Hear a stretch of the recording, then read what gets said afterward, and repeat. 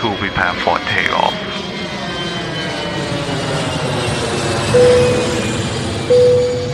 Take off by the Flight 19. สวัสดีคุณผู้ฟังนะครับยินดีต้อนรับสู่รายการ Take Off นะครับ Take Off เป็นรายการจาก The Flight 19 Podcast นะครับที่จะพาความคิดคุณออกบินไปพร้อมกับไอเดียความคิดใหม่ๆจากแบรนด์ดังทั่วประเทศที่เราจะจับพวกเขามา Take Off นะครับหรือการพูดคุยในรูปแบบที่ casual มีความเป็นกันเองมากที่สุดนะครับเพื่อให้คุณผู้ฟังรับฟังมุมมองธุรกิจในรูปแบบที่ไม่เครียดและดูยัดเยียดจนเกินไปนะครับผมโหน่งนะครับวันนี้เป็นผู้นำรายการนะครับกับคุณแหม่มนะครับผมแล้ววันนี้นะครับเราก็ได้เกียรติจากคุณเนยนะครับ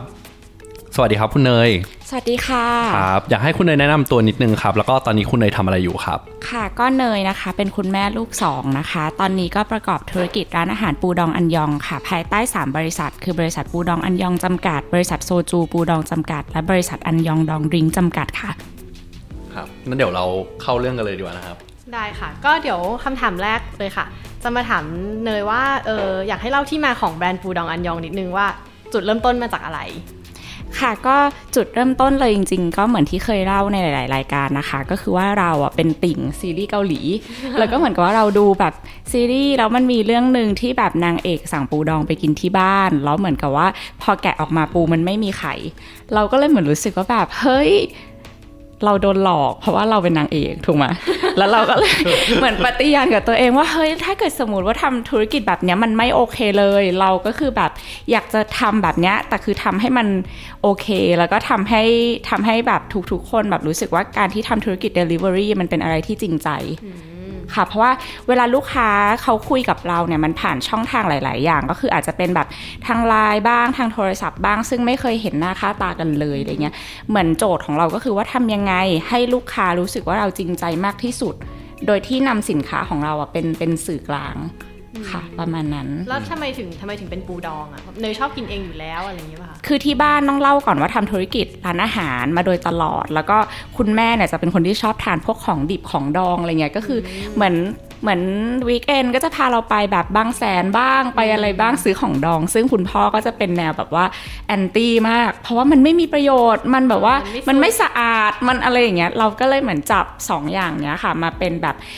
จุดแข็งกับจุดอ่อนของแบรนด์เราก็คือว่าเราจะทำของดองนี่แหละเป็นของที่เราชอบแต่ทำยังไงให้มันแบบถูกสุขลักษณะเราก็เหมือนลบคำสบประมาทว่าของดองเนี่ยมันเป็นอาหารที่มีเชื้อโรคหรือว่าแบบมันเป็นของที่ทำราคาไม่ได้อะไรอย่างเงี้ยค่ะอย่างที่ตอนแรกคุณพ่อจะบอกตลอดว่าเฮ้ยขายปูดองอ่ะต้องแถมน้ำจิ้มนะอะไรประมาณเนี้ยแต่เราก็ยืนกรานว่าเราจะแถมไม่ได้เพราะว่าเราไม่ได้ใช้แบบพริกถูกๆกระเทียมถูกๆอะไรเงี้ยทุกอย่างมันเป็นแบบแทบจะออร์แกนิกแล้วก็เป็นแฮนด์พิกอะไรอย่างเงี้ยค่ะแล้วเราก็ยังเหมือนตอบแทนสังคมด้วยการที่แบบซื้อจากร้านที่เขาเป็นร้านเล็กๆในตลาดหลายๆร้านแล้วก็ได้ช่วยแบบว่าพวกคนแก่อะไรอย่างงี้ด้วยเราก็เลยบอกเพราะว่าต้นทุนเราอะสูงนะเพราะเราไม่ได้ซื้อตามแบบห้างสรรพสินค้าที่แบบเหมือนเขาขายราคาต่ำอะไรอย่างเงี้ยค่ะเพราะฉะนั้นขอคิดเงินแล้วกันอะไรอย่างเงี้ยค่ะก็คือสร้างมาตรฐานใหม่ให้พวกอาหารดองมันดูแบบมีมูลค่ามากขึ้นอะไรอย่างเงี้ยค่ะอ๋อครับแล้วตอนที่เริ่มตีตลาดอะครับจะเริ่มจากส่วนไหนก่อนครับเริ่มจากออฟไลน์ก่อนหรือว่าออนไลน์ก่อนเอาจริงๆอย่าเรียกว่าตีเลยนะ เพราะว่าเราไม่ได้มีความมั่นใจเลยค่ะตั้งแต่แรกมันทำด้วยแพชชั่นคือเราไม่ได้คิดว่าแบบเฮ้ยเราจะต้องไปมีคู่แข่งเป็นแบรนด์นั้นแบรนด์นี้แต่ว่าจุดเริ่มต้นของเราคือเรามองตลาดกว้างๆค่ะว่าเราพอจะลงไปฟิตกับจุดไหนได้บ้างซึ่งตอนนั้นมันจะมีตลาดที่ดังๆก็คือพวกอาหารญี่ปุ่นเนาะซูชิพวกอะไรพวกเนี้ยแต่เราก็มองว่าอย่างอาหารเกาหลีเนี่ยทำไมตามโคเรียนทาวน์เขาไม่สามารถทำพวกปูดองได้ทั้งที่มันเป็นอาหารแทบจะแบบอาหารหลักเลยของเขาที่นู่นอะไรเงี้ยเราก็เลยไปค่ะแล้วก็ลองสั่งทานดูปรากฏว่าสิ่งที่ไม่มีเลยก็คือความอร่อยมันมีนะคะขายแต่ว่ามันไม่อร่อยทุกคนก็เลยเน้นไปทานพวกแบบปิ้งย่างพวกอะไรอย่างงี้ซะมากกว่าเลยก็เลยเหมือนกับงั้นเราจะทำปูดองนี่แหละให้อร่อยแล้วก็เป็นรสชาติใหม่ที่คนไทยยังไม่เคยทานแบบเนี้ยค่ะตั้งแต่เริ่มทำมาถึงตอนนี้นี่คือกี่ปีแล้วนะคะที่คุณเริ่มทำปีนี้เป็นปีที่3ค่ะพี่แหม่มค่ะ เพราะเราเห็นตั้งแต่แรกๆเลยอะที่แบบเนยเริ่มทำแล้วก็รู้สึกว่าโหยแบบ แบบเจ๋งแบบเป็นจริงๆอ่ะเนยดูมีแพชชั่นจริงๆอ่ะตอนทำอะไรเงี้ยเหมือนเรียกว่าเราแบบว่ามีความเชื่อมั่นในตัวเองในขณะที่คนอื่นไม่ได้เชื่อไปกับเราด้วยแบบเนี้ยค่ะเราข้อดีก็คือเรามีคนที่เชื่อมั่นในตัวเรา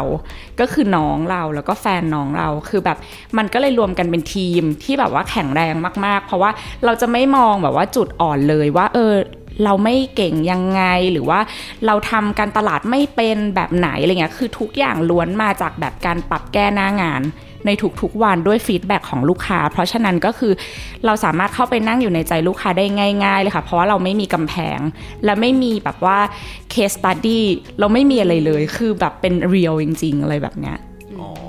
งั้นอาจจะถามมุมปัญหาบ้างครับที่แบบเจอช่วงแรกๆอะไรเงี้ยครับว่าคุณเนยเจอปัญหาอะไรบ้างในช่วงแรกๆที่เริ่มทำเพราะว่ามันน่าจะกับมีความติดขัดนิดนึงอะไรเงี้ยแน่นอนอยู่แล้วปัญหามีแน่นอนเลยค่ะปัญหาก็คือว่าเราไม่มีระบบค่ะ เพราะว่าเราทำงานไม่เป็นเอาจริงๆตอนแรกคือเป็นแบบนั้นเลยเพราะว่าที่บ้านเนี่ยทำร้านอาหารจริงค่ะร้านอาหารหลายๆร้านก็จะมีร้านเพนนะคะแล้วก็จะมีบ้านกลางกรุงบ้านกลางน้ำค่ะไก่ย่างกลางกรุงก็คือล้วนแต่เป็นญาติกันทั้งหมดแต่คือด้วยความที่เราอยู่ตรงนั้นมาตั้งแต่เด็กก็คือจะเป็นระบบแบบว่าครอบครัว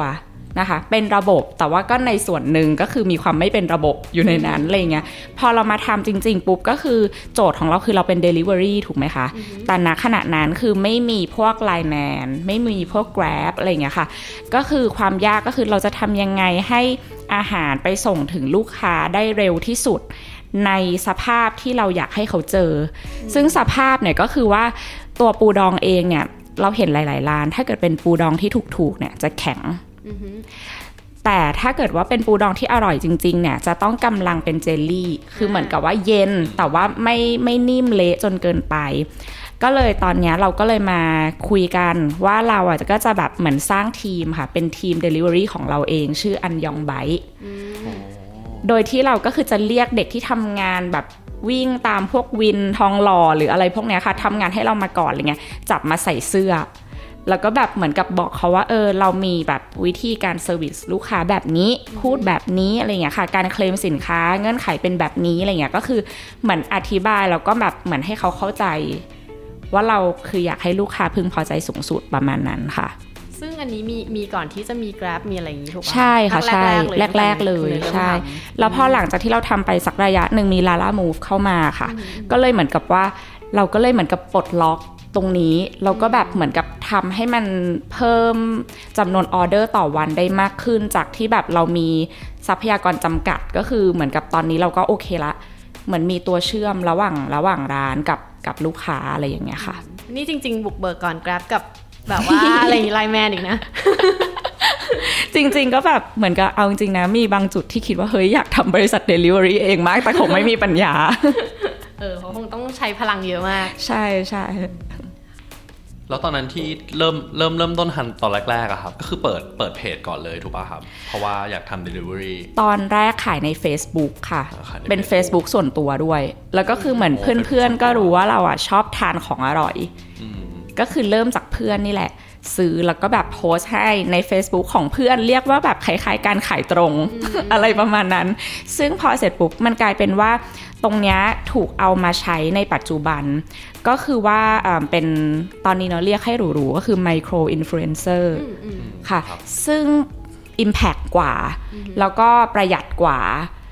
เราคิดว่าเราใช้ตรงนี้มาก่อนประมาณนั้นค่ะแล้วตอนนี้ที่มันแบบมีชื่อเสียงมากๆแล้วอะไรเงี้ยครับเราตอนนี้แบบว่าคอนโทรลพวกแบบออนไลน์หลังบ้านกันยังไงอะไรแบบเนี้ยครับมีคนดูแลเยอะไหมตอนนี้ในบริษัทมีทั้งหมดประมาณ30คนค่ะแล้วก็ไม่รวมพวกพนักงานขายที่อยู่ตามหน้าสาขาต่างๆเราจะใช้โมเดลเป็นโมเดล4x3 ตารางเมตรเล็กๆแล้วก็ใช้คนแค่1คนสามารถขายได้ทุกเมนูอะไรอย่างเงี้ยค่ะแล้วก็กระจายไปในตามจุดที่เราเคยได้รับออเดอร์บ่อยๆเพื่อเป็นการประหยัดค่าขนส่งให้ลูกค้าเนาะแต่ว่าทีเนี้ยก็คือว่าปัญหาเนี่ยตอนนี้คือพอเราแมสขึ้นลูกค้าไม่รู้จักเรามาก่อนบางคนคือเดินไปหน้าสาขาแล้วก็ไปซื้ออะไรอย่างเงี้ยค่ะเราก็เลยต้อง educate ลูกค้ามากขึ้นค่ะเพราะว่าตอนนี้เราเอาแบบวิธีการแช่แข็ง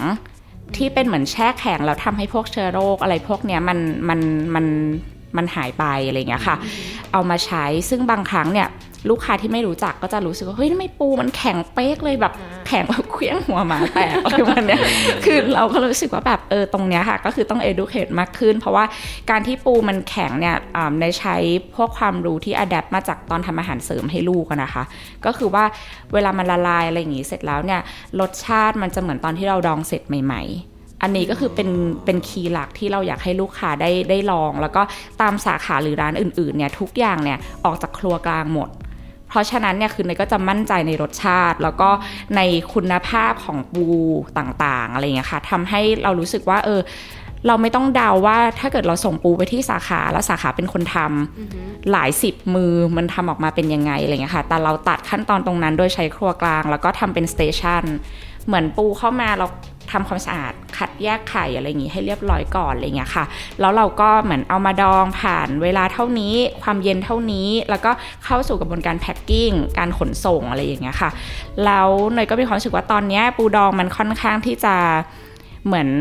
ถูกหยิบมาเป็นโมเดลในการทำธุรกิจของหลายๆคนอะไรอย่างเงี้ยค่ะเพราะ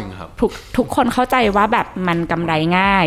ขายง่ายไม่ต้องมีขั้นตอนยุ่งยากแต่ว่าจะบอกว่าจริงๆแล้วมันยุ่งยากมากถ้าเราต้องการให้มันมีคุณภาพนะคะก็คือว่า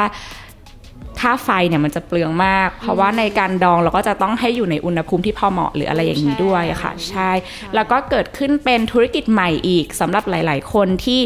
เป็นพ่อค้าคนกลางและต้องการที่จะเหมือนเข้ามามี market share ตรงนี้เขาก็จะเหมือนกับเปิดเป็นโรงงานขึ้นมาเลยแล้วก็แบบเหมือนโอเคตัดขอบกระดองให้เห็นขายเยอะๆแล้วก็แบบเหมือนโอเคถ้าร้านนี้เป็นแค่แบบคนที่ต้องการมีแบรนด์ปูดองเนี่ยค่ะก็คือแค่โทรไปสั่งแล้วเขาก็จะแบบเหมือนออกจากโรงงานเขาไปอะไรเงี้ยค่ะซึ่งก็สังเกตได้ง่ายๆก็คือว่าหน้าตาของปูมันจะคล้ายกันหมดแต่ก็จะเปลี่ยนที่ตัวน้ำซอสก็คือเขาไม่ได้ทำที่ครัวของเขาเองอันเนี้ยค่ะประมาณนั้นก็คืออารมณ์แบบว่าเหมือนเอาสินค้ามาแปะแบรนด์อะไรประมาณนั้นใช่ค่ะแล้วตอนแรกอะพอแบบเหมือนเนยเป็นคนเริ่มแรกๆเหมือนเทรนด์เนี้ยค่ะบอกว่าตอนนั้นยังไม่ค่อยมีคนทำเลยอะแล้วพอแบบเริ่มทำมาสักพักนึงมันเริ่มมีแบบคู่แข่งเยอะขึ้นอะไรเงี้ยแล้วตอนนั้นเนยรับมือกับมันยังไงอะคะคือจะบอกว่า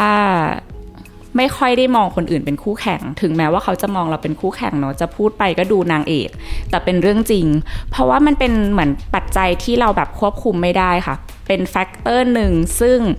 ทำให้เรามี driveมากขึ้นอะไรเงี้ยเนยก็เลยมีความรู้สึกว่าแบบขอบคุณเขาละกันที่เขาว่าเหมือนคิดจะกระโดดลงมาทำปูดองเพราะว่ามันทำให้เนยรู้สึกว่าเนยจะต้องทำยังไงให้เนยยิ่งพิเศษกว่านั้นอะไรอย่างเงี้ยค่ะซึ่งเราเคารพปูดองแบรนด์อื่นๆนะคะทุกแบรนด์แต่ว่าในขณะเดียวกันเราก็อยากให้ทุกๆคนเคารพกันละกันเพราะว่าจะได้อยู่ด้วยกันในตลาดนี้นานๆค่ะไม่อยากให้มันเป็นแค่แบบกระแสที่แบบเหมือนกระโดดเข้ามาเล่นแล้วก็ทำตลาดเละไปหมดเลยแล้วก็ทุกคนก็ออกไปคือถ้าอยากขายแล้วก็ขายด้วยใจรักค่ะจะได้อยู่ด้วยกันได้นานๆก็เหมือนทำให้มันตลาดคึกคักขึ้นแล้วก็มีคุณภาพคนอย่างที่เนยเคยพูดค่ะว่าแบบขอบคุณที่เข้ามาช่วยระบายสีสันให้กับตลาดปูดองให้มันสนุกขึ้นคนจะได้จำว่าแบบเหมือนเราเป็นปูดองสีอะไรอย่างปูดองอันยองก็เป็นปูดองสีม่วงนะคะ ก็พูดเรื่องนี้พอดีเลยค่ะก็เลยจะถามว่าจริงๆนะแต่ตอนแรกอะที่เนยเริ่มทำก็คือเหมือนแบบชื่อก็มาก่อนใช่ป่ะจะเริ่มจากปูดองอันยองแล้วทีนี้ตอนนั้นเนยแบบได้คิดแบรนด์คาแรคเตอร์ต่อไปเลยป่ะคะว่ามันจะต้องเป็นผู้หญิงผู้ชายวิธีการพูดเป็นยังไงอะไรแบบเนี้ยค่ะคือจริงๆแล้วว่าเราใช้ความสนุกเข้ามามากกว่าอย่างตอนที่นั่งคุยกันตอนแรกเรา brainstorm แล้วก็เราจะใช้ชื่อแบรนด์ว่าอะไรดีล่ะอะไรเงี้ยถ้าเป็นแบบงานอื่นๆอย่างเงี้ยที่เรามีความมั่นใจมากว่าเราจะต้อง success เราก็จะตั้งใจตั้งชื่อมันแต่อันเนี้ยอย่างที่บอกว่าแบบเราไม่มั่นใจตั้งแต่แรกน้องก็เลยพูดขึ้นมาบอกเฮ้ยปูดองเกาหลีก็แบบปูดองอันยองไหมเนยก็เลยบอกชื่ออะไรก็ชื่อไปเถอะเพราะว่าก็ไม่รู้ว่าจะเปิดได้นานแค่ไหน อันนี้คือด้วยความสัตย์จริงแล้วก็แบบว่ากลายเป็นว่าพอน้องเราคิดมาปั๊บจากที่เราไม่เชื่อ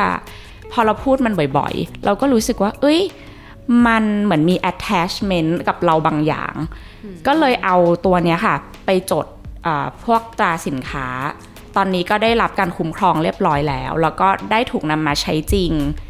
ใน product หลายๆ product ก็เลยรู้สึกว่าแบบบางทีการที่เราตั้งใจอะไรมากเกินไปอะไรอย่างเงี้ยมันอาจจะไม่ได้มีคุณค่าเท่ากับการที่เราค่อยๆปั้นมันในแต่ละวันอะไรอย่างเงี้ยค่ะพอย้อนกลับไปแล้วเรารู้สึกว่าแบบมันเหมือนโชคมากกว่าที่เราได้เจอกันทำไมจะต้องเป็นแบบเหมือนแบรนด์ที่แบบปูดองอันยองเป็นก้ามปูแต่ก้ามปูจะต้องเป็นรูปหัวใจอะไรอย่างเงี้ยค่ะมันก็มาจากอินสปิเรชันของเราที่ว่าเราอะทำด้วยใจนะแต่เราไม่รู้ว่าเราจะสื่อออกไปยังไงในภาษาปูประมาณนั้นนะคะก็เลยแบบรวมมิกซ์กันออกมาก็เลยกลายเป็นปูดองอันยองแล้วมันก็จะมีวิธีการพูดด้วยค่ะสังเกตเห็นเวลาแบบว่าแบรนด์นี้เวลาโพสในเพจอะเหมือนปูดองอันยองก็จะแบบว่าใช้วิธีการพูดเรียกแบบลูกค้าเป็นออนนี่อะไรแบบนี้ใช่มันตลกดีมันไม่ใช่เลยหรอกมันไม่ได้ว่าเราแบบคิดอะไรเยอะอะไรอย่างเงี้ยค่ะแต่ว่าเรามีความรู้สึกว่าถ้าเราเป็นลูกค้าอย่างเงี้ยเราคุยกับเขาแล้วเขาจำเราได้แล้วเขาก็เรียกเราในคำศัพท์ที่แบบเหมือนแบบเรียกแฟนแบบอ้วนหรืออะไรอย่างเงี้ย เราก็จะรู้สึกว่าแบบเฮ้ยเราเป็นคนพิเศษอะไรประมาณนั้นอะไรเงี้ยแต่ว่าจริงๆเราก็ด้วยสโลแกนค่ะที่วางไว้ก็คือคำว่าแกะราดซีดตัวนี้ก็ยังเป็นคีย์หลักอยู่ก็คือว่าขั้นตอนของเราก็คือเราทำความสะอาดให้หมดแล้วล่ะแล้วเราประกบกลับไปเป็นรูปปู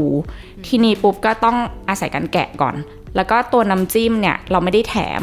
เราต้องการที่จะขายเพิ่มเข้าไปก็เลยต้องซื้อน้ำจิ้มของเรามาราด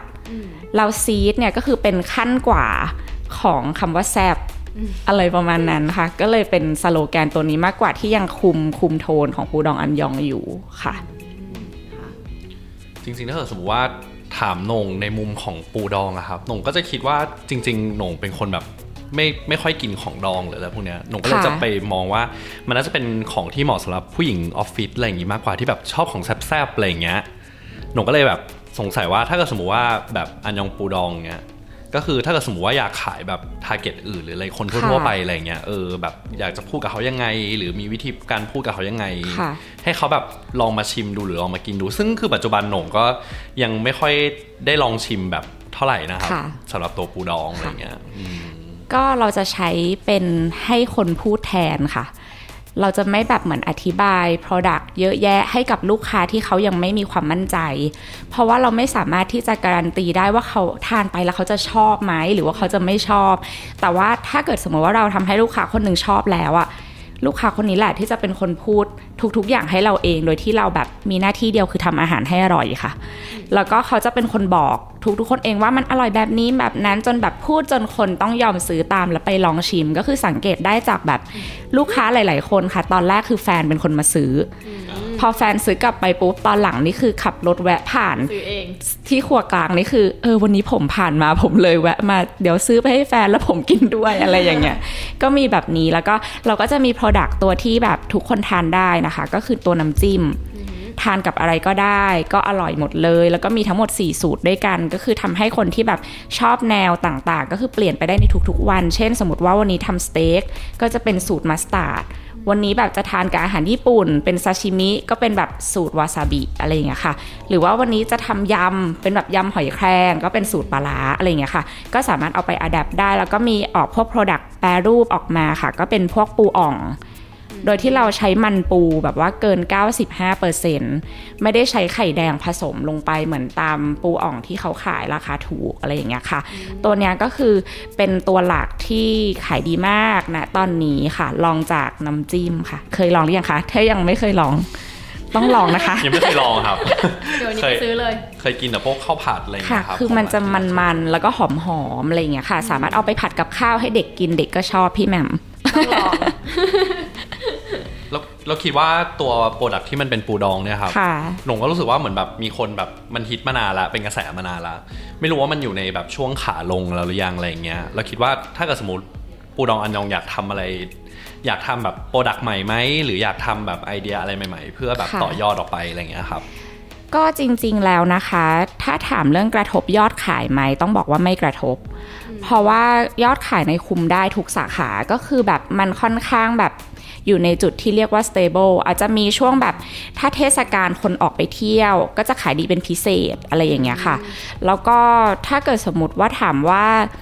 มันอยู่ในช่วงขาลงไหมเนยคิดว่าทุกธุรกิจมีขาลงและขาขึ้นแต่เราอย่ามองว่ามันลงเลยให้เรามองว่าตอนนี้มันกำลังหวาดเสียวคล้ายๆโรลเลอร์โคสเตอร์แล้วเราก็จะแบบเฮ้ยเดี๋ยวมันกำลังจะขึ้นใช่ซึ่งมันอาจจะไม่ขึ้นก็ได้ไงแต่ว่าเราก็ต้องให้กำลังใจตัวเองว่าเนี่ยมันกำลังจะขึ้นอะไรเงี้ยซึ่งทำยังไงก็ได้ค่ะให้มันอยู่ในลูปของโรลเลอร์โคสเตอร์ให้ได้แล้วก็แบบเราก็ระหว่างขาที่มันกำลังแบบไหลลงเนี่ยเราก็พยายามหาแบบพวกตัวที่มันมาดันยอดขายขึ้นอาจจะเป็นแบบข้อดีก็ได้เวลาที่มันยอดขายตกใช่ไหมคะทำให้เราได้กลับมาทบทวนสินค้าของเราว่าแบบเราควรออกตัวไหนมาเสริมหรือว่าแบบเราควรจัดโปรโมชั่นแบบไหนอะไรอย่างเงี้ยค่ะซึ่งก็ยังยืนยันคำเดิมนะคะว่าโปรโมชั่นที่เนยชอบคือไม่ใช่โปรโมชั่นในการแจกและแถมก็อาจจะเป็นโปรโมชั่นอื่นๆเช่นให้ลูกค้าชิมเมนูใหม่ของเราแทนซึ่งมันก็คล้ายๆแถมนั่นแหละแต่ความรู้สึกมันก็คือจะดีกว่าอะไรอย่างเงี้ยค่ะใช่ค่ะก็เลยน่าจะเป็น next step ของปูดองอันยองหรือเปล่าครับสำหรับร้านโซจูปูดองครับโซจูปูดองจะแบบว่าเป็นโปรเจกต์สนุกมากๆที่แบบไม่ได้แพลนอะไรเช่นเดิมก็คือเพื่อนๆอยากมีร้านเหมือนร้านดื่มที่แบบไม่ต้องไปให้เอาเงินไปจ่ายคนอื่นแบบเหมือนเราเอาเงินมาจ่ายร้านเราเองอะไรอย่างเงี้ยค่ะก็เลยกลายเป็นร้านโซจูปูดองขึ้นมาแต่ว่า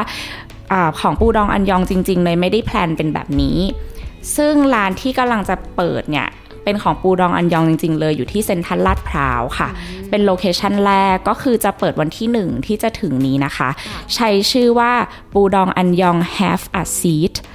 เอามาเล่นกับตรงที่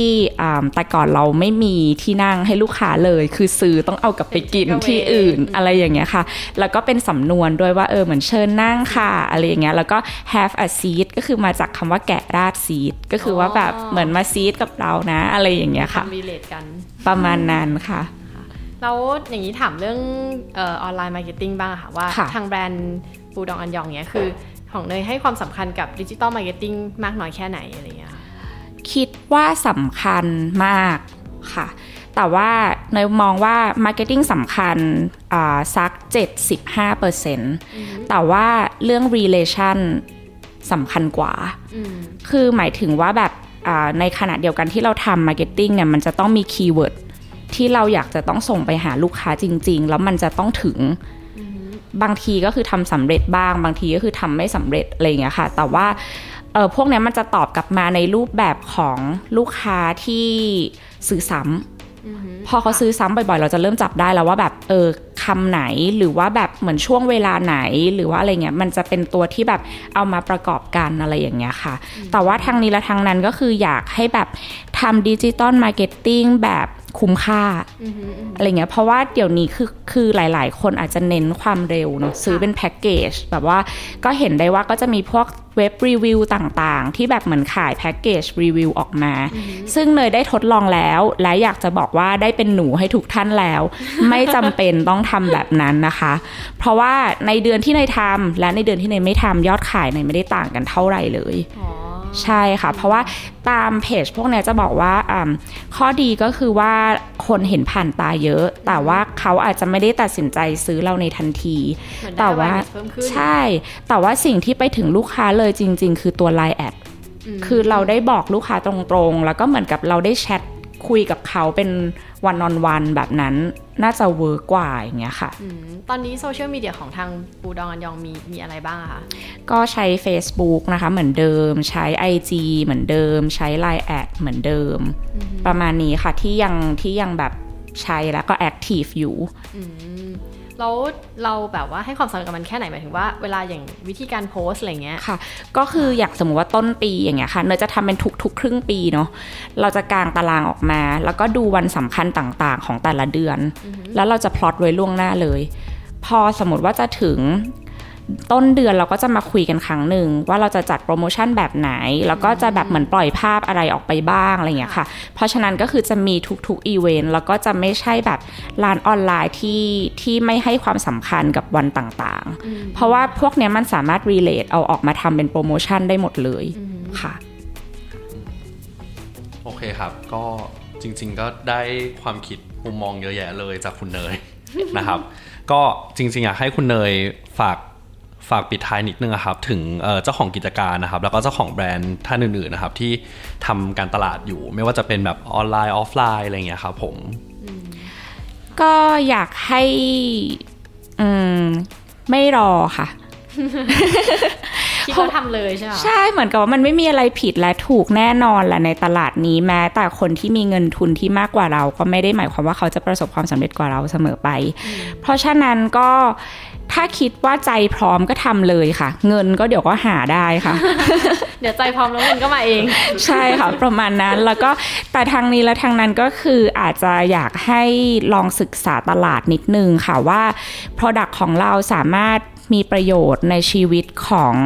ลูกค้าได้ยังไงบ้างอะไรเงี้ยค่ะเข้าไปตอบโจทย์ในชีวิตเขาในแต่ละวันได้ส่วนไหนอะไรอย่างเงี้ยค่ะมันก็จะเป็น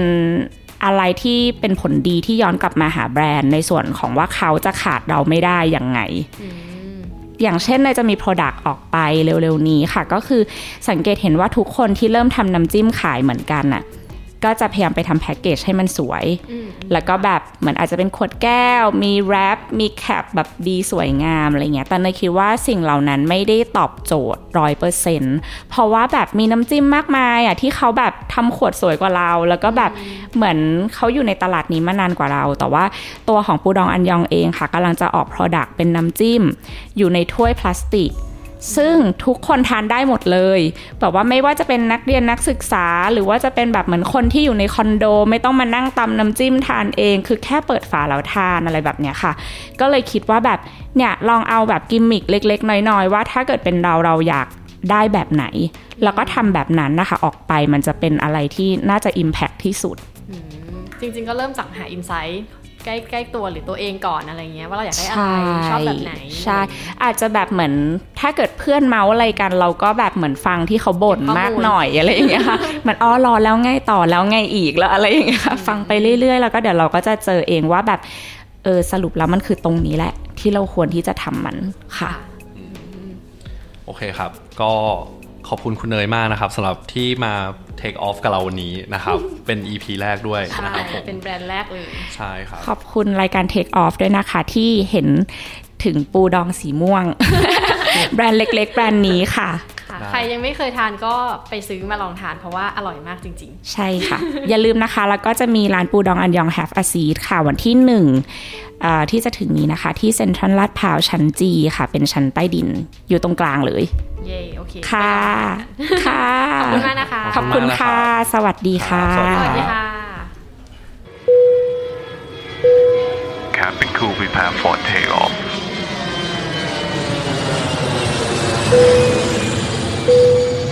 Take off by the Flight 19